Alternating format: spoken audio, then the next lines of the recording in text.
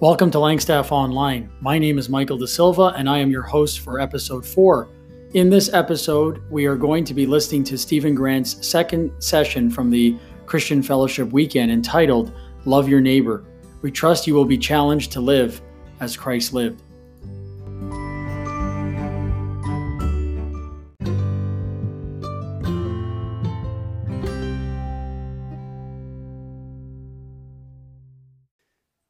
Okay, let's turn to Romans chapter 13, please. Romans chapter 13.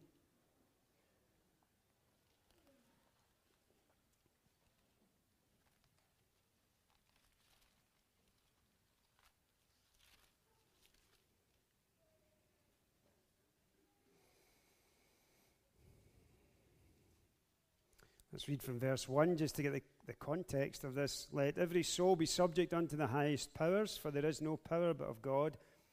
The powers that be are ordained of God. Whosoever therefore resisteth the power resisteth the ordinance of God, and they that resist shall receive to themselves damnation. For rulers are not a terror to good works, but to the evil. Wilt thou then not be afraid of the power? Do that which is good, and thou shalt have praise of the same. For he is a minister of God to thee for good. But if thou do that which is evil, be afraid, for he beareth not the sword in vain. For he is the minister of God, a revenger to execute wrath upon him that doeth evil. Wherefore you must needs be subject, not only for wrath, but also for conscience sake. For this cause pay ye tribute also, for they are God's ministers, attending continually upon this very thing. Render therefore to all their dues, tribute to whom tribute is due, custom to whom custom, fear to whom fear, honor to whom honor. Owe no man anything, but to love one another. For he that loveth another hath fulfilled the law. For this thou shalt not commit adultery, thou shalt not kill, thou shalt not steal, thou shalt not bear witness, thou shalt not covet. And if there be any other commandment, it is briefly comprehended in this saying, namely, thou shalt love thy neighbor as thyself. Love worketh no ill to his neighbor. Therefore, love is the fulfilling of the law. Now, that's all we'll read, but just to kind of get a sense of the context of this, and we're really picking up this idea not only of loving God, but of loving your neighbor as yourself. Paul picks this up in Romans chapter 13, where he's speaking about obligation. He's speaking about debt and the discharge of debt. And he's also speaking about this in the context of our place within society. Now, I don't know about you in Canada, because I just don't, but in the UK we have a general election, which is in process. And the campaigning is underway, and we're all fed up with it already. And so we've had political machinations within our country for the last 3 years. You may have heard the word Brexit, and so forth. So we are in a time in our country of political upheaval and change, probably like at no other point in my lifetime. And the challenge for Christians is, well, what do you do in that context? Well, Romans 13 would tell you what to do, because it speaks about our place within our culture and society as believers in the Lord Jesus. And it speaks about our duties and our obligation toward government, not just in terms of obeying the law, but also for paying for it. It speaks about our obligations to pay our taxes. It speaks about them as ministers of God. It speaks about the duty of government, which is to promote that which is good and to punish that which is evil. And they will be held accountable for the discharge of that duty before God. And then it comes down, when you come down the chapter, down to verse 6 and verse 7, it starts to speak about rendering tribute to whom tribute is due, custom to whom custom is due, fear to whom fear, honor to whom honor. So it is rendering and fulfilling your obligations within your community, society, or nation. In that whole context of government and so on. But what he then speaks about is an obligation within our community which has got nothing to do with elections or taxation. It's something that goes to the heart of our place as Christians within our society. So it is in that context that we read these scriptures. So he's saying in verse number 8, owe no man anything, so that you need to discharge your duties and obligations as a citizen within your community insofar as they do not breach your chief obligation to God. Part of that obligation is to owe no man anything. Now, what that does not mean is not that you can't enter into contractual relationships or take borrowings and, a contractual agreement to pay back borrowing. What it means is just this: you are not in a position where you're failing to meet your obligations. That is what it means by owe no man anything. It doesn't mean that you can't have a mortgage or something like that. But it does mean that you don't default on it. So then, he, in that context, says, listen, actually, positively, your obligation is not just to owe no man anything, that's negative, but positively, your obligation in the context of our community is to love one another. So he's now going to speak in Romans 8 about that, drawing out from the law again. The Lord Jesus, if we'd get on to Matthew 22 and fix there, he would have said that the greatest is to love God and the second is to love your neighbor as yourself. Here is a debt that we owe to people round about us. It is an obligation that God expects us to discharge, that we love our neighbor as ourselves. This is not a bolt-on additional aspect to Christianity. This is not that you can choose to be in a local church that doesn't do this and that's fine. Or you can choose to be in a local church that does do this and that's better. It's not a question of degree. It's a question of absolutes. This is an obligation for all of us. In fact, in relation to our community and society, rather than worrying so much about the government that's going to be in place, we should be far more concerned about our positive contribution in love into that community, representing Christ and manifesting the love of Christ toward our neighbor. And if I feel we spent more energy in that direction and less in the political direction, then it would have a far greater impact for God. So here it is. Love your neighbor as yourself. Well, if you thought it was hard to love God, you come to this is mission impossible. I mean, most of you can't stand your neighbors, never mind love them. You don't agree with their lifestyles. You find their lifestyle offensive, sinful, unacceptable. How are you going to love these people? The Lord Jesus, he teaches us about love, doesn't he, in Romans chapter 13. He uses an object lesson and then he brings the teaching from it. And so in John chapter 13, you remember the Lord Jesus said to his disciples, and he's preparing them for his absence, he says, a new commandment I give unto you, that ye love one another as I have loved you. And what he's saying is just this: by this shall all men know that you are my disciples, if ye have love one toward another. And in that context, I think he was anticipating that this would be a challenge to them, and it often is. But in that context, he's saying, here is the great defining characteristic of a Christian to a world that's ungodly.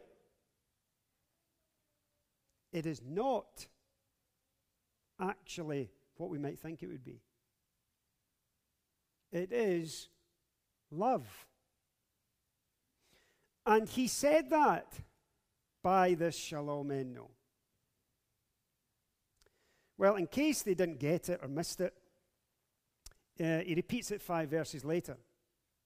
I command, in verse 17 of John 5, he's down and he says, this I command you, that you love one another. And then in case we didn't get it, Paul teaches it, let love be without hypocrisy, and so on. 1 Corinthians 16, let all that you do be done in love. Galatians 5:14, the whole law is fulfilled in one word, you shall love your neighbor as yourself. Ephesians 5:2, walk in love. This is Christ loved you and gave himself for you. 1 Thessalonians 4 verse 9. Now as to love of the brethren, you have no need for anyone to write to you, for you yourselves are taught by God to love one another. So as Christians, and we'll come to this later, we need to discharge our debt in terms of our love for each other. But to love our neighbor is something that's fundamentally Christian. Fundamentally. It is a church truth. It should be. Have you ever see a series of Bible teaching meetings on church truth? You'll never see this. Love thy neighbor as thyself. Yet, remember this, the church is made up of people, and the church is people. And if that obligation rests upon us as the Lord's people, it is one of the great characteristics of a local church, that we love our neighbor as ourselves. You can't separate the two. We need to owe no man anything, but to love. And when you come to Romans 13 and verse 8, he says this, owe no man anything but to love one another, for he that loveth another hath fulfilled the law. That word, another, is just the word neighbor, and it is a debt of love that we owe. Now, of course, your mind is away back to the story of the Good Samaritan, because it's the question that pops up, isn't it? Who is my neighbor? Well, that question, of course, was addressed to the Lord Jesus. Who is my neighbor? So, as the Lord's people were sitting here like this, so the question is, who around here have we to love? So down this street down here or over here or wherever, in these houses, who is it that we've to love? In your office? In your family? In your community? Who is this? Well, you see, that question was asked the Lord Jesus because the person who asked it wanted to narrow the focus of divine commandment. He wanted to love people who were just like himself. The challenge is to love people who are not like ourselves. That's the challenge. And it comes from the story of the Good Samaritan. You can't read that story without coming across this fundamental point. That here is a love that was unusual. I don't have time, but you could go back to Luke chapter 10 and read the story, and you should go back and read the story because sadly that story has become an idiom for unusual sacrificial giving. That's not what the story was all about. The story was to demonstrate that this love is absolutely unusual, unachievable, unattainable without divine help. And it was to demonstrate to the person who was asking it who the neighbor was, but also to demonstrate that here is the second greatest commandment of the law, and we cannot keep the law. But in the same way that we are enabled by the indwelling Spirit of God to be responsive to the love of God to us as we love God, then so too we can be responsive to the love of Christ for us by loving our neighbor as he loved us. And by the way, we were very different from him. There could be no greater distance between two people two men on earth than the difference between the Lord Jesus Christ and me when I get saved. There's no bigger difference that exists. You have a sinner, a rebel, someone who is condemned to eternal judgment, and you're the perfect, holy, sinless, spotless Son of God. Here we are. We're not miles apart. You couldn't put us in any spectrum. Yet he loved me and gave himself for me. This is the standard. When you read the Good Samaritan, this is what's written in the law. We have to love our neighbor as ourselves. They recited it all the time. And yes, we see the perfect example in the Lord Jesus Christ, but that's not why the parable was written. We see Christ as the perfect example of the Good Samaritan. He is. But when you look at the context of this, here is a man who wants to justify himself, feel good about himself. And so he's been told to love his neighbor as himself. So what does he do with that? Well, you have two choices. One is you realize that you can't attain that. You fall short of that. Therefore, you need to seek God's help and forgiveness and enabling in order to strive up the way, or you simply bring the standard down to where you are. That's what he wanted to do. So he's going to narrow the focus so that it's attainable, but it's not attainable. And naturally, he says, who is my neighbor? Let's narrow it. Let's bring it right down. I mean, after all, as a Pharisee, I can love other Pharisees, and I might manage a Sadducee or two. Certainly couldn't be doing with the Herodians. And when you go beyond the borders of Israel, it's just a no-no. So if you don't mind, Lord, can you just be a bit more, narrow it down a bit? He says, I'm not going to narrow it down a bit. I'm going to absolutely expand it to the unacceptable. Now remember this, that the Samaritans and the Jew had a religious conflict that went back thousands of years. It was in their DNA. There was a distrust and a hatred, and there was religious hate crimes going on. The desecration of the temple in Jerusalem by the Samaritans was in living memory of the Lord Jesus Christ. And also you had the destruction of the temple in Mount Gerizim. And then you see it all in John 4 between the woman at the well and the Lord. And there's this spiritual religious conflict. They couldn't stand each other. So then you bring that into the context of the story, and you have the man going down from Jerusalem to Jericho.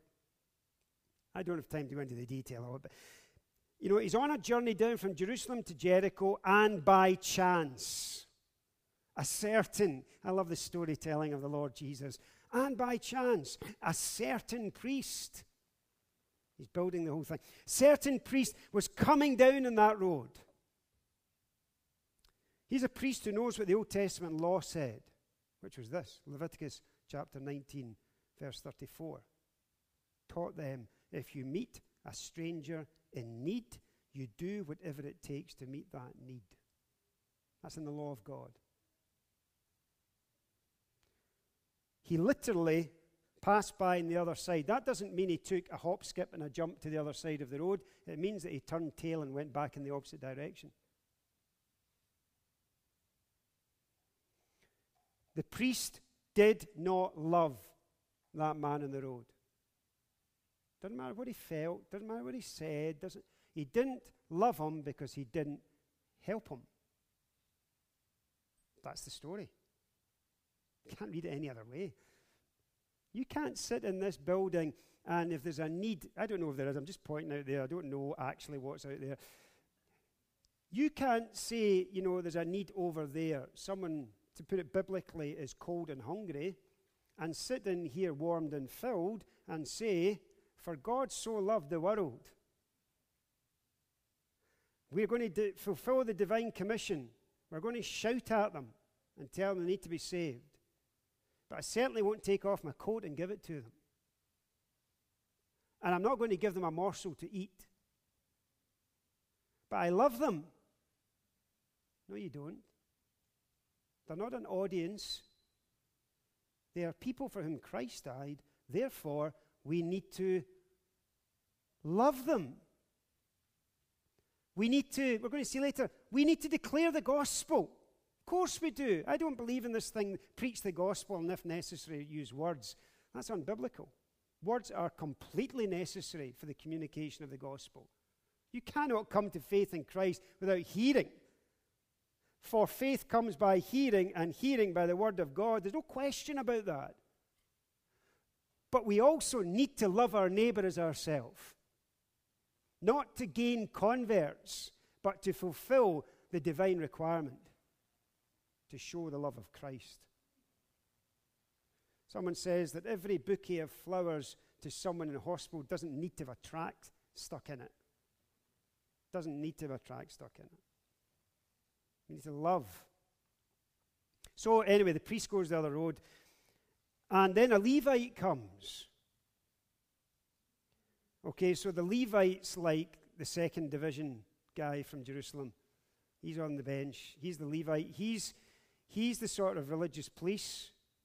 The priest's at the top of the pecking order. The Levite's near the bottom. And it's interesting that although there's a slight difference, he basically does the same thing. But a certain Samaritan who was on a journey. So the assumption for the persons hearing this story was clear.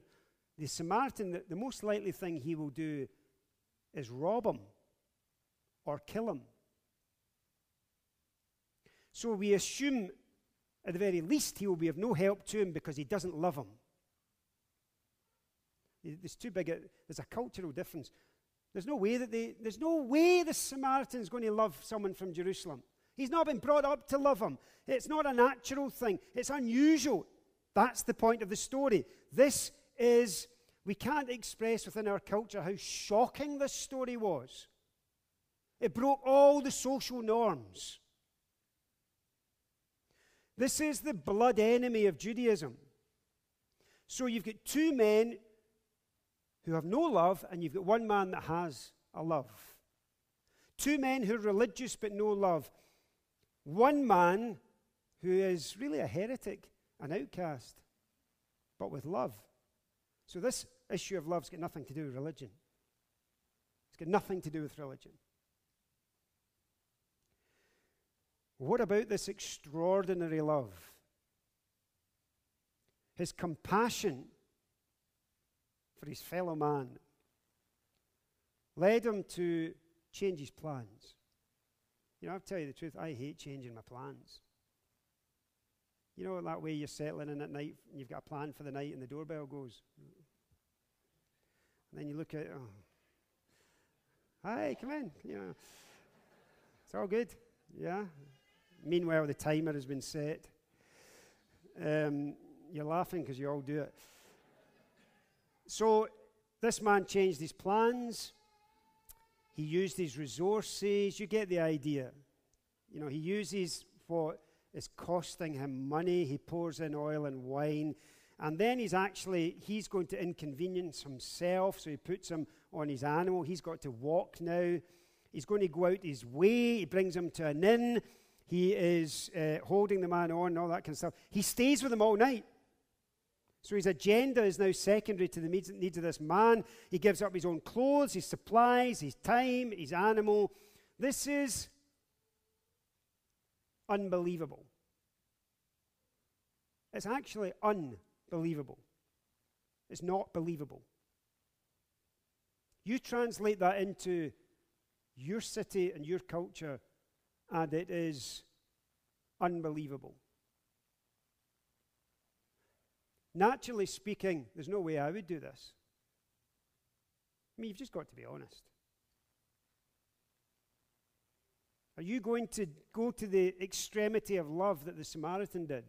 Don't take the high position and say, yeah, all the time. I don't believe you. Because you're a sinner, just the same as me. And this is the law that we cannot fulfill naturally. It condemns us. And it was condemning the man who said, who is my neighbor? It was demonstrating them that he could not keep this law. Even if he tried his best, he wouldn't. It was a condemnation, not a kind of example for him to go and emulate. He couldn't emulate it. And then he's putting his hand in his pocket. maybe the most painful part for a Scotsman. And he puts his hand in his pocket and he takes the money out. Is there no end to this man's kindness? Well, that's the point of the story. There doesn't seem to be. So he is impoverishing himself by his generosity, which, by the way, is the difference between God's generosity and man's generosity. We rarely impoverish ourselves by our giving, but of course, Christ impoverished himself because he made himself of no reputation. He said, Father, forgive them, my God, why hast thou forsaken me? He was left with nothing, abandoned. He was impoverished. He was made poor. And that's what the Samaritan is doing. So the Lord says to the man, okay, who is your neighbor? There you go. Okay, let's see how you got on with that. Go and do the same. There's the word of condemnation. You go and do the same, and you'll fulfill the law. Well, of course he wouldn't. He couldn't. Yet when you come to Romans chapter 13, Paul is now writing to Christians. And he says this, owe no man anything but to love one another, for he that loveth another hath fulfilled the law. Then he speaks about don't commit adultery, don't kill, don't steal, don't bear false witness, don't covet. And if there be any other commandment, it is briefly comprehended in this saying, namely, thou shalt love thy neighbor as thyself. Love worketh no ill to his neighbor. Therefore, love is the fulfilling of the law. What is he saying? He is saying that as Christians, in the same way that we're instructed to love God, we are instructed not just to love other Christians, but to love our neighbor. It's a challenge, isn't it? Are you going to show the love of Christ to those whose lifestyle choices are a direct violation of divine law, the creatorial order? The answer must be yes. Cannot be anything else. Christians should never, ever be demonstrating hate in those circumstances. Never. When you think about individuals who sin, and we all sin,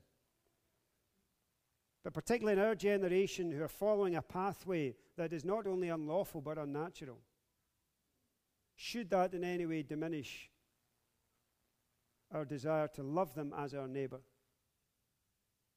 The answer is no.